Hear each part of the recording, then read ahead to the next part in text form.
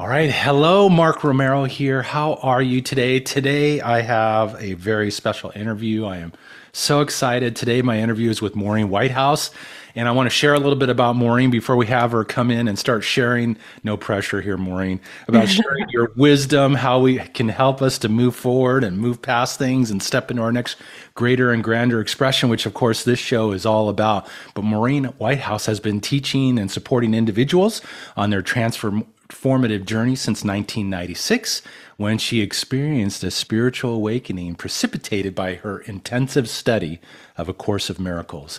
She is best known for her work as a counselor and a spiritual teacher, helping those in the midst of their life's greatest pain to find complete inner peace and miraculous healing. Maureen is a sought-after inspirational speaker, an award-winning best-selling author, the founder of the Axiom Institute, which sounds really cool, and has served as both a teaching fellow at the Harvard Divinity School and a research fellow at the world-renowned Langer Mindfulness Lab. Maureen, thank you so much for being here today. I am so excited to dive into what I know is going to be a very inspiring conversation. So thank I'm you. sure it is. You're an inspiring host, that's for sure. And thank I, you for inviting me. I do my best. It's something I'm stepping into and discovering and unveiling on my journey, but so far so good. And plus I get to hang out with really cool people who have tremendous wisdom and insight, which is always exciting to me. So one of the first question I always like to ask is, typically, and you mentioned it in your bio about the Course of Miracles, we have something we get exposed to, a life event, a circumstance that begins us on our path to stepping into what we're bringing forth today. And I'm curious what that was for you. Oh, interesting. I love that kind of segue into this.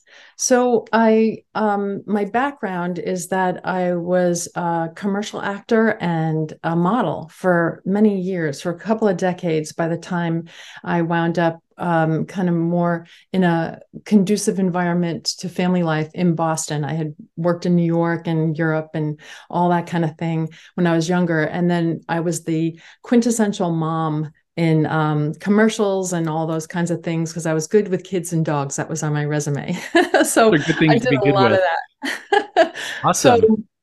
I was at the point in my life where I was thinking, there has to be more than this. I had been on commercial sets for a couple of decades, worked with great stylists. My house was like a commercial set. I had the perfect family, the perfect dog could even be on commercials with me.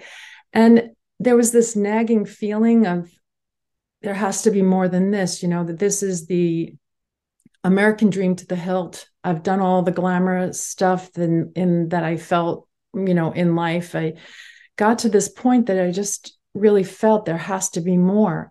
And I used to kind of frequent even when I was in New York City, I'd go into like the backs of churches and just sit in quiet between auditions and things like that. And I found myself in a new age bookstore in a suburb right outside where the audition was in Boston. And I went in and I was looking at self-help books. And at this time, the self-help section wasn't that big. But I was like, read that, know that, power of positive thinking, all that. I'm like the poster girl for that.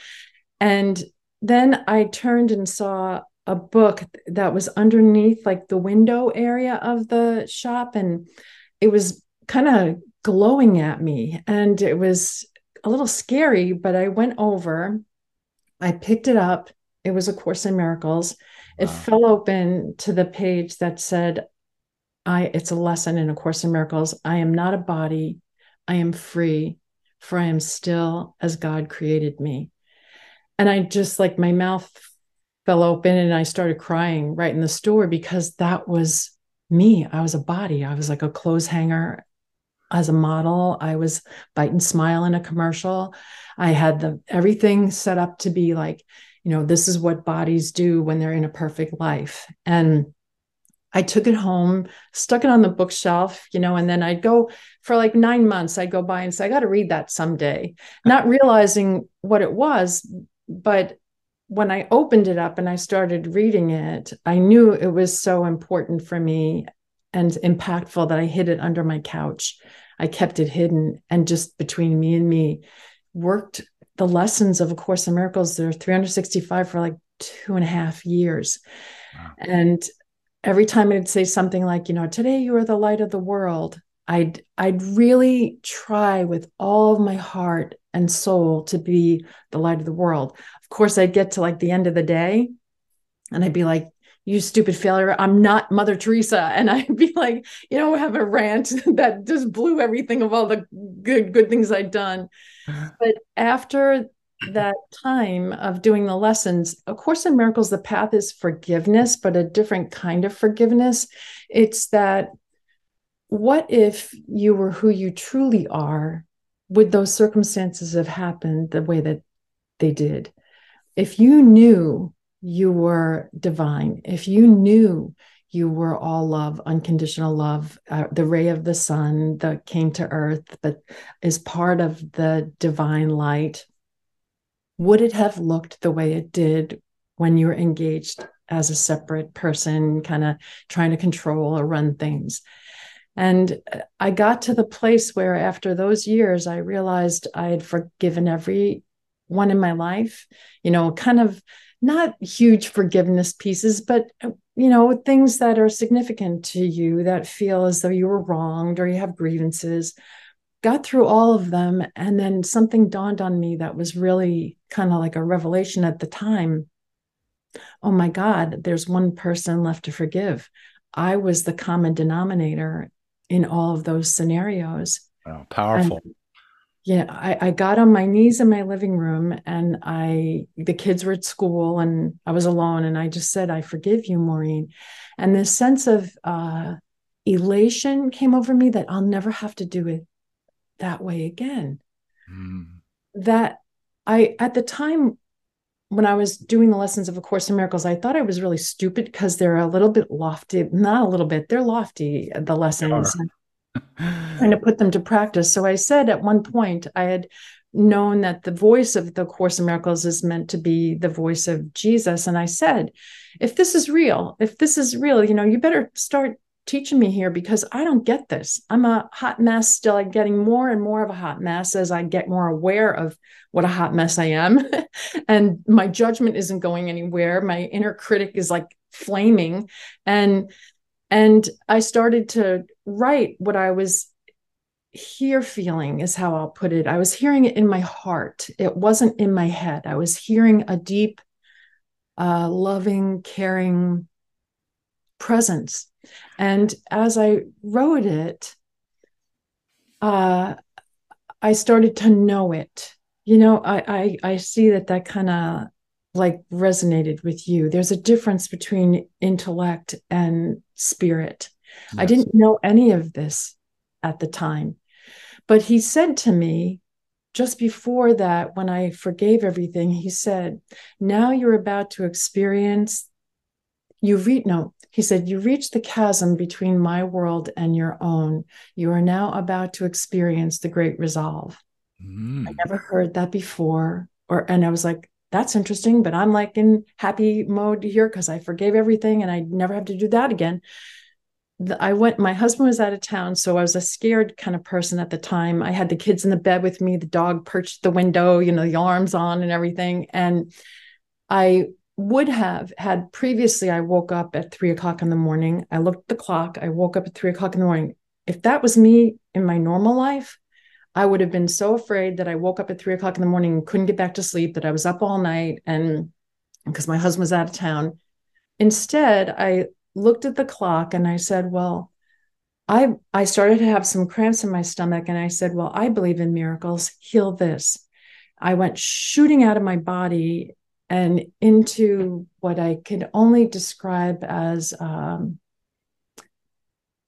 soft white stillness. It was like being in a cloud of absolute unconditional love and embrace, at one with what runs this absolute unconditional love.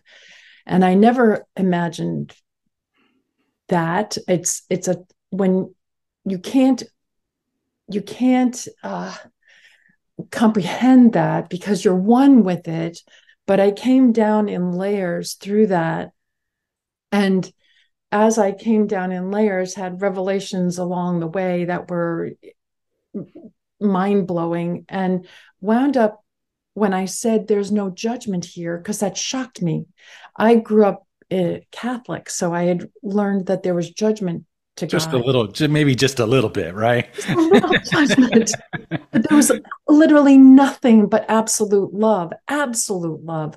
Wow, So when I powerful. said there's no judgment here, I had a classic near death experience where, guess who judged me?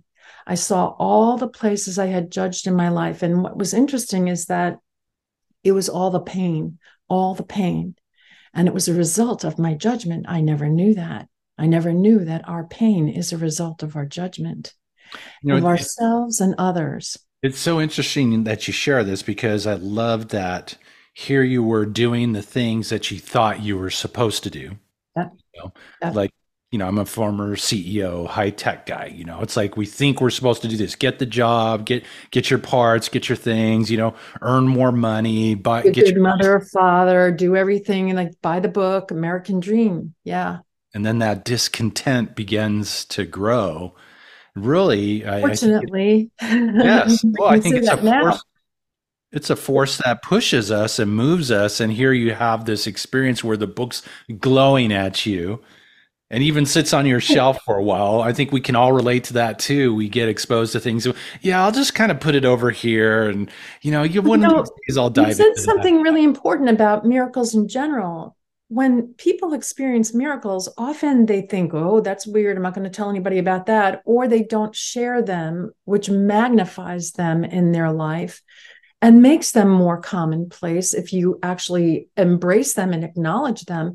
But we instead love to share pain and problems and the mayhem and the drama so much that it sells newspapers and makes headlines and sells almost everything in life, Yeah. instead of really celebrating these amazing things like a book kind of glowing at me. But how do you articulate that, in normal everyday life when you're, Nick quotes, a Especially normal not being person?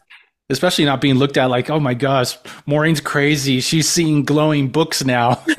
I mean, Does and, nothing compared to what happens next. So well, listen to I that. know Was, that's you know, amazing. it is interesting because there's a place in A Course in Miracles where it says that as you advance on your journey in spiritual realms, you will have things like episodes where there might be light, episodes of light. And I didn't read the book yet, so I didn't know anything like that. That just was calling me to it to get me on the path. But so what happened after I had this near death experience and I saw all the pain that I had experienced in my life, I realized now, after going to India several times and studying yogic texts and things, what had happened is I had an experience of what in the Hindu tradition they call nirvikalpa samadhi, where you're literally at one with the divine. In that state, it's not unusual. Well, it's kind of unusual, but it's at least known in the Hindu tradition that you can be breathless for a long period of time. In this case, it was from 3 o'clock in the morning till 7:30 in the morning for me. When I woke up and I'm in a like, what is happening? I'm on fire. And I look and see my kids next to me and realize I got to get them to school and things.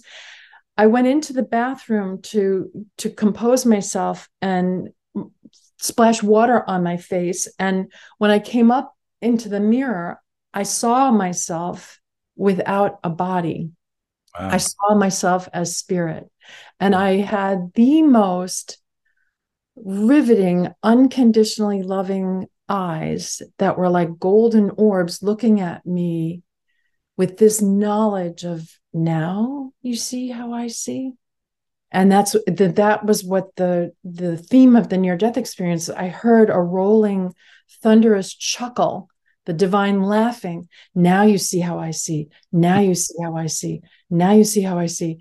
I wound up going through the next 3 days in that state where my mind was not there, except to navigate, like get the keys to go.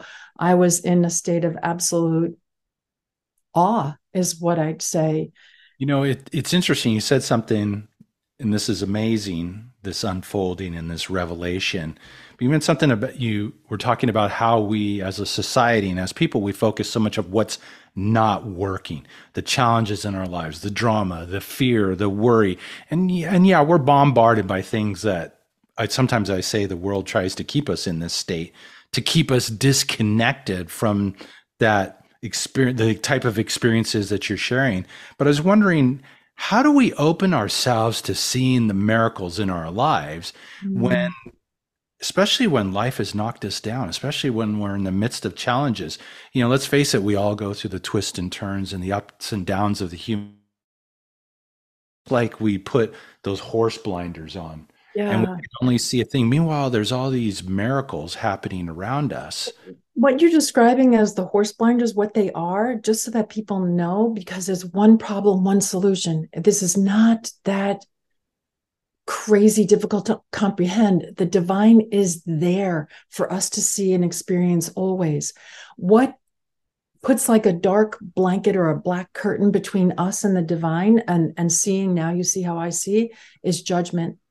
I realized after that I was just going down the aisle in the supermarket, for an example, and I was in awe of, look at this in the supermarket aisle.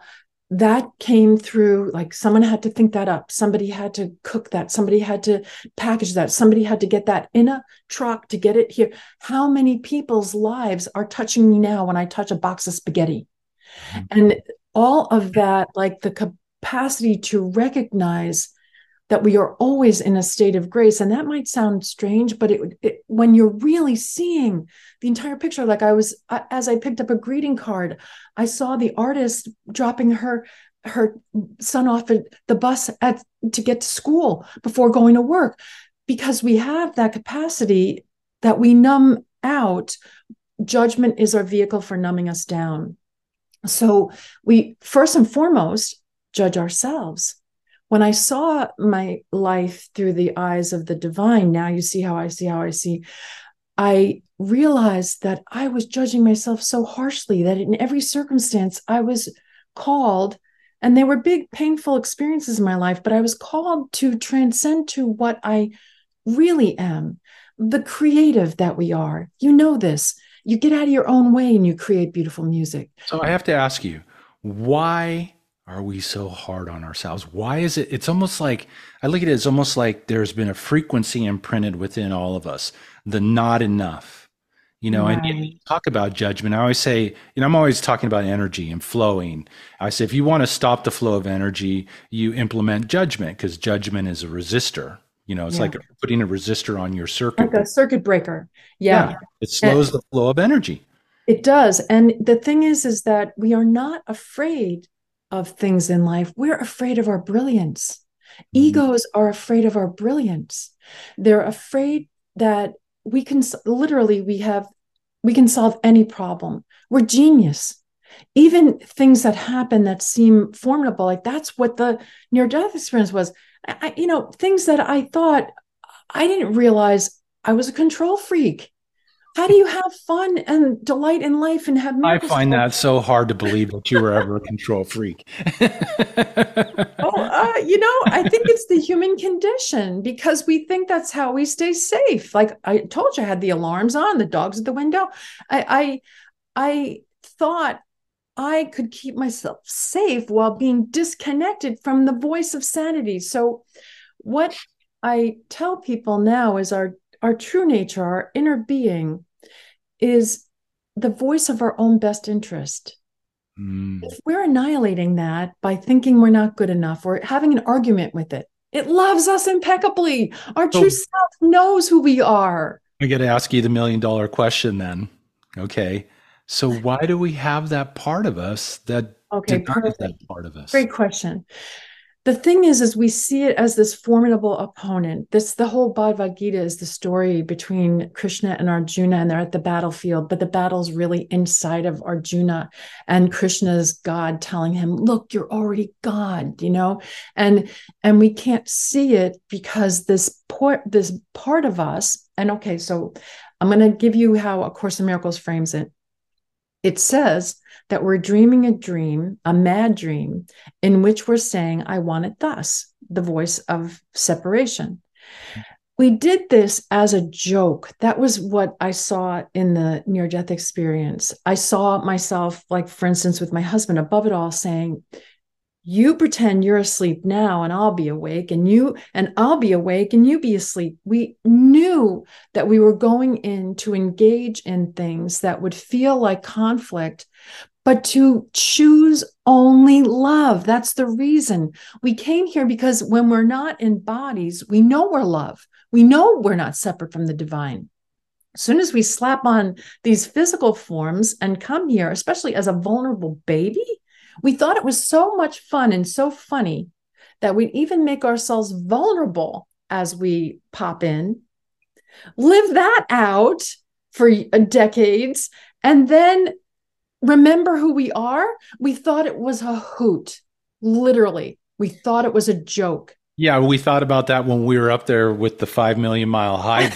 Oh my gosh, this is going to be so great. Look at, I'm going So to have a fun. dad that leaves home. I'm going to have a mom that tells me I'm not good enough. I'm going to have these, my first girlfriend's going to run away with this person or whatever. This is going to be great. And then we come down here and we're like going, what the hell was I thinking? Right. And I And call and that the then also cosmic game of hide and seek.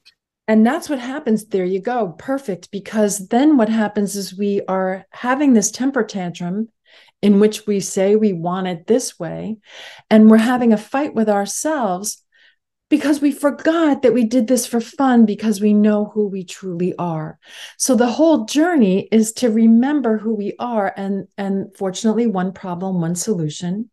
We're divine, and we forget, in order to play out this fun and amazing, supposed to be fun and amazing scenario. But if we are in the throes of believing that this voice of separation, all the ego is it's not a formidable opponent. It's a voice that lets us feel separate from the divine. Oh, and here's the important thing to know about this ego. It always speaks first. Mm. So the reason why mindfulness practices and meditation help is because you're sitting back and observing thoughts. And if you get good at observing thoughts instead of reacting, ego always speaks first. Think about every time you said something that was like, oh, why'd I say that? Why'd I do that? It's always because it jumps in and tells you how to stay separate, how to win, how you can get the upper hand. Whereas the voice of our true self, you know, when you are connected to it, because first of all, it feels like a big exhale and a relax. It's sort of like lean back, let it come forward and lead the way. The light's leading the way. You're not in the dark anymore. Here goes the light. You're just like, it's paved for you in miracles. And when you sit back and relax, you allow yourself to say, okay, maybe I don't know what this is, but I love it. See, A Course in Miracles makes it very simple. Again, one problem, one solution. You're divine and you forgot. If you're divine, then that means you're perfect. That means you're absolute, complete, and perfect. How do we remember that? We see everything as one of two things: either love, which, how fun, just love it, or a call for love. Mm. How fun, just love it. Now you're in the world of oneness, where everything, and I will tell you, the way I see things now, when people talk about timelessness and things, if you see everything as one, if you see everything as either love or call for love, it it's framed differently. It's now, that's why the power of now and all those things are so effective. Because if all you have to do is love, do you really need the voice of the ego telling you, go there, do this, make sure you get this, make sure you do that? You just know what's going to happen when you get there. You're going to love it. So let So me ask you this, because this is something I think we all want to one degree or another. We want that oneness. We want that connection. We want to remember our magnificence and our unlimited potential. You mentioned judgment, but I'm kind of curious. What do you think's the biggest obstacle to us stepping into that? first of all, understanding that this was meant to be a joke. In the Course in Miracles, it says it's a joke in which you forgot to laugh. You know, To laugh. it's just, I have to say this because I talk about the cosmic game of hide and seek. We come in here with all our divinity, all of our power, all of our grandeur. We promptly forget every single bit of it. And then we get to spend a lifetime remembering it and experiencing it.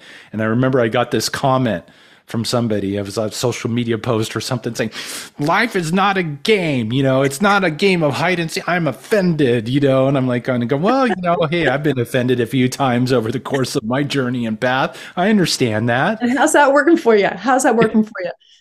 Another thing A Course in Miracles says is that we're having a temper tantrum in which we say we want it thus. And how's that going for you? Do you want to be right or do you want to be happy? And if we are constantly, the ego wants to be right at all costs. It doesn't see, well, guess what? There's different lenses on a camera and there's different facets to a diamond. If it's going to be an amazing world full of diversity and wonderful things to enjoy and appreciate, you got to have difference of opinions and different ways of seeing this and viewing this. So have fun. I don't know what your opinion is or what your view is. Let's share it. Win-win. That's the divine way. We're all here to enjoy and appreciate this as each individual piece of a puzzle, put them all together and the puzzle makes sense. All right, I'm not going to let you get away with the response here because you still didn't answer the question. Oh, good. What's the biggest obstacle? No politician speak here. Okay. The biggest what obstacle. Do you think it is? What do you think it is? It would be the ego, the voice that lets us feel separation. And yet, if we can see it as a little puppy, if we can see it as it's doing its job, it's trying to keep us alive. In its world, death is real. In its world, we're finite. In its world, you better fend for yourself. And look, it's a crazy world out there. I'm going to take good care of you now, this little separate self. And you are separate from everything. There's no connection. There's no divine thread behind all of this. And so just do what I say and I'll keep you safe. It insists on running the show because it thinks it's keeping us safe. So if we could stop fighting the ego and see ourselves as, come on, humans all need an ego because otherwise I wouldn't be able to be talking to you there and me being here. We wouldn't have this conversation. We'd just be in absolute bliss and oneness, like the experience of the utmost. Well, that sounds really good. Doesn't it? Well, I think we all deserve to give ourselves tastes of that from time to time and then get our, boots to the ground, kind of live life in a miraculous way. All right. I have to every so often and take a break. Yeah, right. And then also, it's like, let's face it, the ego gets a bad rap. There's a lot of negativity around the ego. Oh my God, the ego. But yet, we wouldn't be able to live without it. We wouldn't be able to have this experience. We wouldn't be able to play the game. We would be at one with everything. And so, talk about picking up an iPhone, never could happen. Pick up a pen to write something, never could happen. So if you can see it that way, then you can see this is a pretty ingenious scenario we created for ourselves. And we had to figure out some way to be able to forget enough to be able to captivate ourselves by a dream of separation. And so what better way than to create a voice and a physicality that makes us feel as though we're separate. So one thing about that, though, one of the final things I did besides forgive everything is just shortly before that, say, this is really intuitive of you to ask that one and most important thing about the ego being that the obstacle in the way. I had been fighting my ego. Once I read in A Course in Miracles that, you have your divine self and your ego, I had been fighting it. And, what we fight makes it stronger. And so I didn't realize that until I realized someone said, what are you fighting your ego for? And I said, well, I mean, I want to feel better. Well, it's not going to make you feel better. Think of it like a puppy. It's going around peeing in the corners and ripping up things, that chewing on your shoes. It's just a puppy. Yeah. And I thought, oh my gosh, what a wonderful way to look at this. We've got this thing that's supposed to be thinking it's helping us. Puppies are only trying to have fun. They're only trying to do what a puppy does. Right? It's only doing what it does. So I realized then, well, I can enjoy having it because I'll just do the opposite of what it tells me to do. Okay, so Yeah. it's interesting you bring this analogy of the puppy because I remember I was reading this piece. It came out of a book. The name will come to me, but it was an interesting combining Christian mysticism and Hinduism. And the analogy that he used about the mind and the ego was a person walking a puppy, a dog. Okay. And that dog is bouncing all over the place, going from place, sniffing this, pooping, peeing, doing all the things that puppies do, and it's running the show. It's Right. how can it's the person or the spirit that should really be running the show as opposed to the puppy. So, how do we begin to, and I already kind of see a big answer to this question is suspending the judgment around the ego part because we do tend to be very judgmental. I know a lot of people in the spiritual new age awareness group are very judgmental about the evil is the ego is bad or evil or whatever. But yet it's a part that really I love that of viewing it as a untrained crazy puppy that just wants to jump around and keep us safe. And as you also said, it affords us the experience of being a human. Mhm. The only problem that we have is that we forget we're a being. So we're a human being. And if we can default more often, this is where consciousness comes in. We have free will. It's not free until we align it with the divine will, which is our perfect happiness. But we can do whatever we want add to the craziest man in the world because this isn't all there is. That's when people always say, yeah, well, why would God let this happen? It's like the sun in the heavens sitting in sweet repose. The divine is all embracing, all loving, all perfect. We are that, but we're the ray of the sun. We come here, but we think when the clouds come, we're separate from the sun. We're not. We're touching the earth. We're here with these bodies to have our little heyday of fun separation so that we could co-create like the divine. See, we don't get to go back to our state or awaken or become enlightened until we admit that we are divine playing in these fakish facades at a game. Okay, so How much that being fun can you said, have with the game?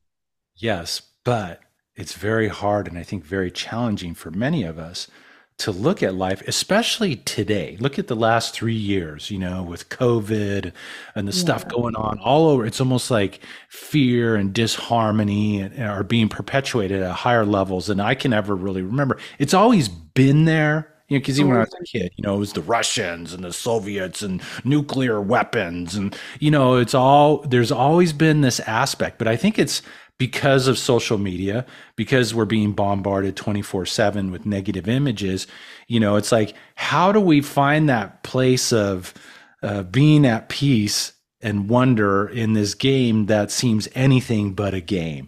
What would you tell the person who's like, going, I'm so wrapped up in fear over the economy, over, the dollar, over inflation, over who's going to be president, over who's fighting in the Middle East, or let's go to the Ukraine, or all these different things. And it's like, how do we get connected to that space of miracles, that enlightened part of ourselves, and Mhm. begin to live from that space? Or here's really maybe the best question: how can we be in the world but not of it? Perfect. Well, we actually know that we want to be in the world because think about it, how many people want to leave? They don't really want to die if they think that that's the only alternative. However, having had now the experience of being out of my body, I realize it's like taking off a tight shoe. It's like, whoa, you're now out of this constricted kind of mindset and physicality. But you asked the most important thing when we're here, if we can recognize that it's a dream. It's a dream of separation. It's an impossible dream. We cannot be separate from the divine. A Course in Miracles puts it this way: you have every capacity of the creator. As the child, holy child of the divine, you have every capacity of the creator, except for one. You cannot recreate the creator. The creator will always be perfect love, will always be absolute, will always be unconditional, absolute embrace. So we can't stop that from being reality, but we can create any other crazy mayhem that we want. And it's fine because we can't recreate the creator. Love will always win. So in this world, think about it. If you had a nightmare, aren't you going to want to wake up a lot quicker? So we are riveted on pain, not because, pain for pain's sake. We all know and come up with these creative ways to kind of transcend and come through pain, all these hospitals and professions that help us get over pain. But we are squeezing ourselves. We want to wake up. We came here to wake up from an impossible dream. All of us, not just one of us, all of us. I just so happened to have had the experience that I realized, oh, that's what we're doing here. But when you recognize that we came here to wake up, think about it. What's going to squeeze you down the smallest hole? Like the other thing about pain is it really focuses us. Look at humans all over, distraction everywhere. We literally wake up in the morning figuring how can we be distracted today most of the time. And we've done really good at that. Look at, we all have these little things. Oh right. My gosh, even better. Right. More distracted than ever. And so we don't focus easily as humans. And the thing that rivets us the most is pain. So if we're going to go attention, that's for sure. If we're going to get to the other side and we realize, look, kind of you're dreaming up. Now, this is very hard for people to hear. But since this is an impossible dream and you are highly creative, this is what I saw in the near-death experience. I knew how to push every button in myself. I knew exactly what and when and how would be a riveting pain for me. And I set that up for myself. We don't see that in this dream state. We know what's going to push our buttons and make us want to awaken. How much does it take to cry like uncle? Enough.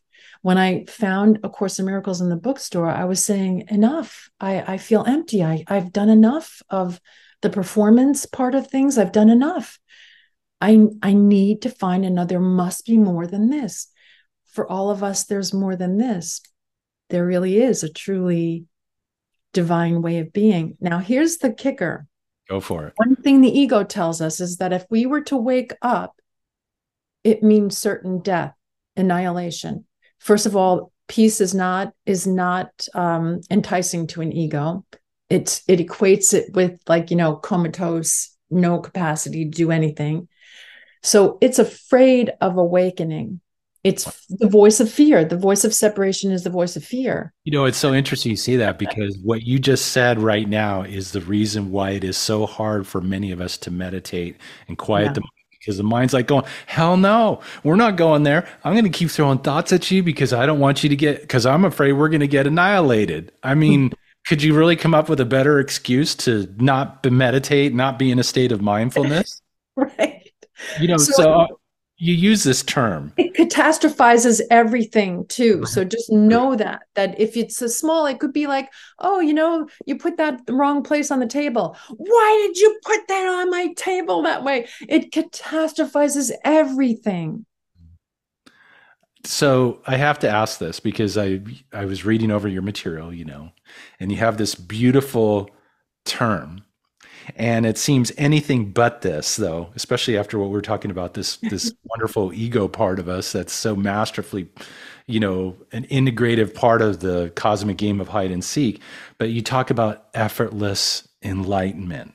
Yeah. It seems like it's not effortless. Yeah. What is your definition of effortless enlightenment? My definition of effortless enlightenment is there's a part of us, the vast part of us that's already there, that already abides in perfect peace and absolute awareness, in genius and grace and everything we've always wanted. And it's a small, still voice that calls us home until we start to pay attention to it. It's not it's what we used to think that this was our conscience, Yeah. and that there was another, telling us good from bad.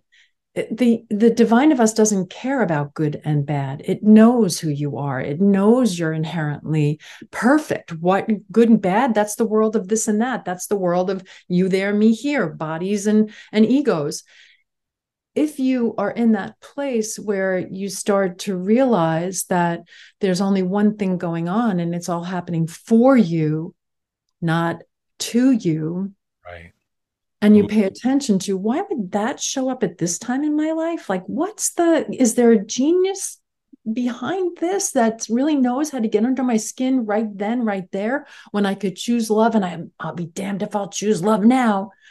And that very thing that causes us the most pain is actually the exact pinpoint, the exact window to go in, to be able to unravel that, to find your true self. mm, And we don't see that because we are so adverse to pain. We try to numb it, we try to hide it, we try to fix it, we try to change it, instead of saying, wow, what about if that was the doorway to consciousness for me, doorway out the other side to who I really am? I have to tell you that maybe people, just to get the ego off the front burner here, I've been living this way of seeing perfection for over, well, 27 years now. A couple of weeks ago, 27 years that I woke up, and it's 100%. I have not shunned or been reticent in life or hole up in a cave. I worked in maximum security prisons. I've worked in schools with kids killing each other. I've been in hospital where people are, dying. I've went into the thick of life to see, is this everywhere always? And it is. mhm. That if we can hold the space of absolute unconditional love, like that's who we really are. We are absolute unconditional love. That means no condition at all that's in this world of form is going to stop us from loving. Mm. And if we can stay there in that loving space, and here's the way to do it. I'm going to give a little mantra that I That's give. good because I was just going to ask you what's like the one, what one, obviously there's probably multiple steps to this. And, This like, one's really, really helpful. okay, let's hear it. I want to hear it. I'm taking notes. Here's your mantra. Here's your new Okay. mantra. And whenever you feel that there's a way for discontent or anything to arise that could feel like judgment, I don't know what this is, but I love it. You Mm, have to, like, because guess what? The ego always knows what it is. I know what that is. That guy cut me off in traffic. I know what this is. And I know what that is. I need this to be put over here and not there. If you say, I don't know what this is, and don't fill it with, but I love it, the ego's going to say, no, I do know what this is. So you have to say, I don't know what this is, but I love it. Now, take a master like somebody like Jesus or somebody like Buddha, the awakened Buddha. When they show up to anything, they don't know what it is, which gives you a much more expansive capacity. If you don't use your intellect to know what it is, I don't know what this is. But what was their first impulse? They're going to love. What are they going to do? Anything but love it? right. Are they ever going to do anything but love it? So people say they want to be like Jesus, they want to be like Buddha. In A Course in Miracles, it says, everyone says they want peace, but very few people mean it. Mm. Ooh. If you really wanted peace, you've got to want to be happy rather than right. And no one else can make you happy. No other scenario can allow for your happiness, because you can make anything a problem, even if it's the most beautiful experience in the world. Isn't that for sure? Yeah. Yeah. So, all of this, when I say effortless enlightenment, I don't mean that it's effortless to an ego that will want to fight this to the death, literally to the death, to the death. People wind up on their deathbed. Helen Schuckman, who was the scribe for A Course in Miracles, it was kind of an interesting story. She was a psychology professor at at Columbia University. And her and the head of the department had this little like pact where she said to him, I think I'm psychotic. I'm hearing voices. And he said, well, the head of the psychology department at Columbia at the time was the foremost place in for psychology. And he said, well, write it down. Tell me what you hear, and I'll tell you if you're psychotic. And so she wrote it down, and he said, this is not psychotic. So for 7 years, she scribed saying the voice was Jesus, and she was an atheist and was Jewish and did not like this at all. And at one point, she said, why am I doing this? He said, because you'll do it. I know you'll do it. You'll complete it. You'll finish it. And they did.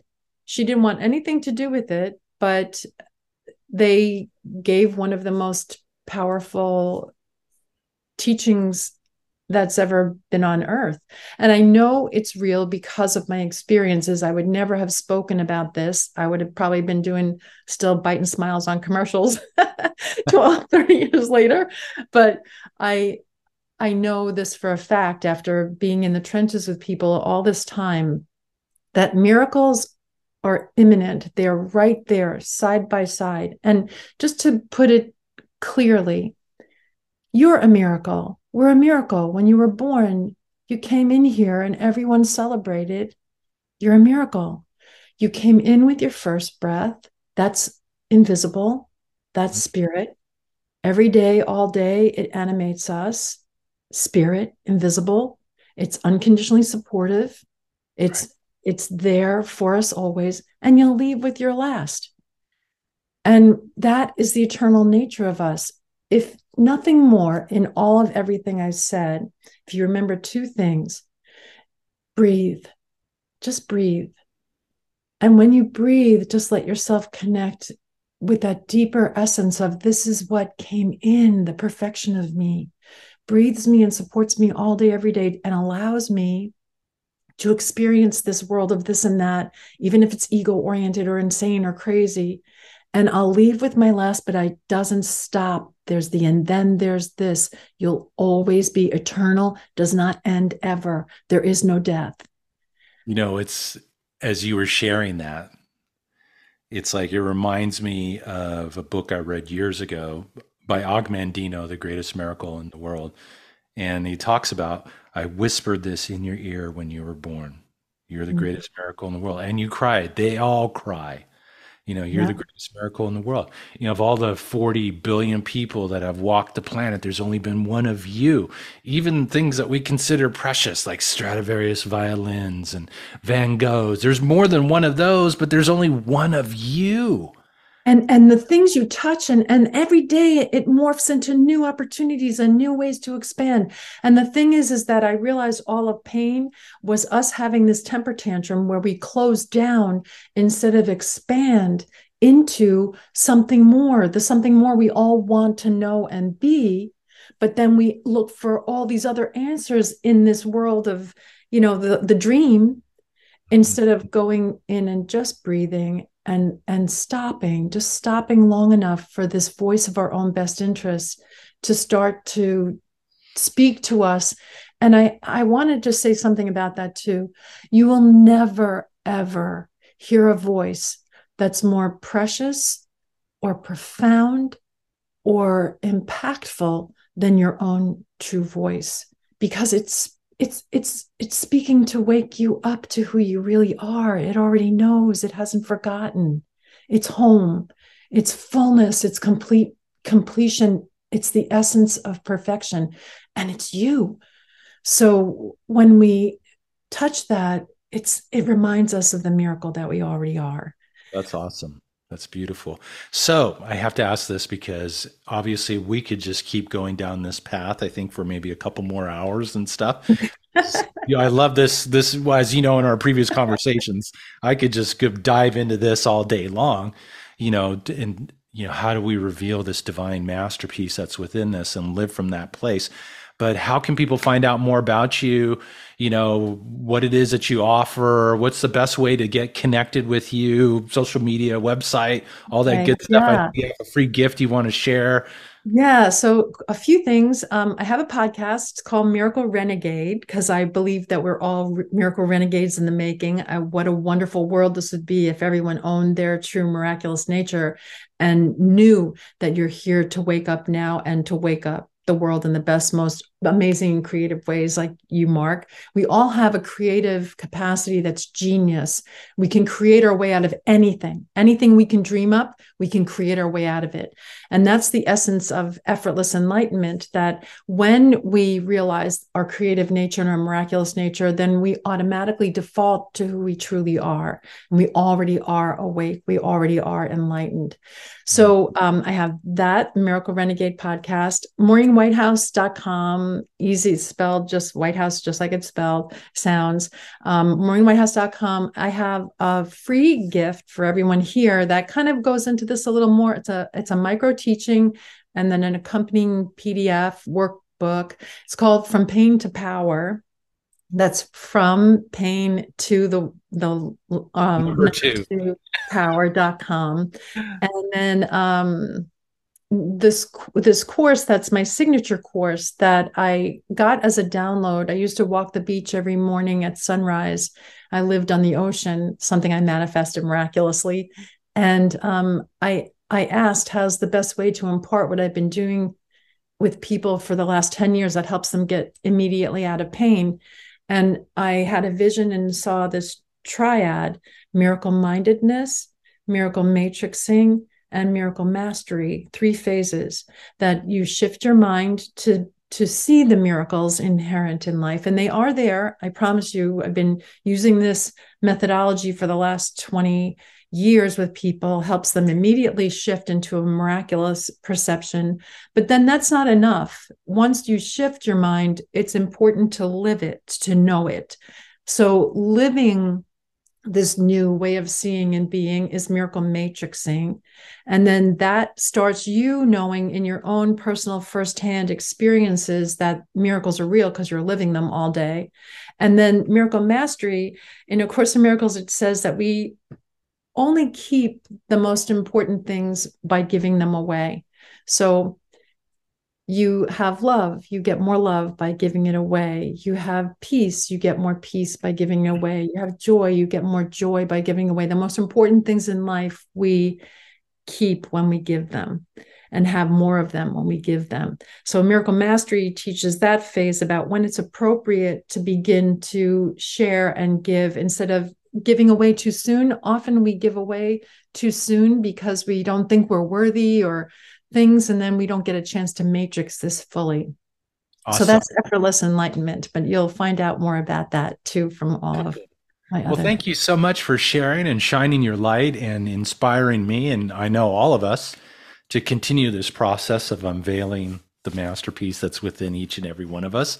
It's a journey, and it's nice to know that there's an effortless component there, that we don't have to go through drudgery unless we choose to, of course. Well, think You- about this though for a moment. Let's just use you as the example of effortlessness. oh Think about no. the times when but think about this because you're the masterpiece, that's creating masterpieces here. That's what we came to do. And it could look like a crazy mayhem, like a horror film, or it could look like a beautiful awakening and awareness to things that are something more, the something more that's more fulfilling. But think about this yourself, Mark. When you've created the most beautiful pieces that you've created, wasn't that just you in connection rather than disconnect? The voice of separation wasn't taking control. It was you in connection. So effortless enlightenment is us in a state of connectivity to who we already are. That's Yeah, why it's effortless. We get out of our own way and we just relax into ourselves. You get it, you know it, you've lived it. Now it's just we get more and more practice. The more we do what we came here to be, the more you live that unapologetically and don't care about the good or bad opinions of other people, then the more it just becomes natural and effortless for you. that's excellent. I love it. So once again, I invite you to go to from pain, the number 2 power.com. And make sure you tap into that and Google, I'm sure, or go to maureenwhitehouse.com. Learn more about what this beautiful soul, this beautiful person is bringing forward to help and inspire us all on this journey on, I sometimes call it Mr. Toad's Wild Ride. There's this, I don't know if you've ever been to Disneyland here in Southern California, but I there's know this that one. ride called Mr. Toad's Wild Ride, And it which is keeps you going around and around and around and around. terrorizes every kid that ever goes on it. It's like I remember my daughter thinking that she was actually had to drive the car, so she was like, she needed to go to therapy after that ride. But sometimes that's what sometimes the human experience feels like, Mr. Toad's Wild Ride. But it's so nice that we have people like yourself that come and bring forth such wonderful information and experience and insight and heart energy to help inspire us all to better manage the ride and realize just let go and see what Yeah. it's for you. So thank you so Again, much. two takeaways, the two most important takeaways to get off Mr. Toad's Wild Ride. I don't know what this is, but I love it. I like that. And just breathe, connect to your breath. And those are the windows that get you right there, right now, into that space where you're aligned with who you truly are, connected to who you truly are. Beautiful. Well said. Thank you so very much for being here and Thank you, Mark. taking the Really. time to join us today. Take care. All right, everybody. I invite you once again to go from pain, the number two, power.com. Check it out. Get your download, dive more into this, and see what can open up for you as you begin to unveil more of this beautiful, one of a kind masterpiece that's within each and every one of us. Take care and have a harmonious day. Thank you.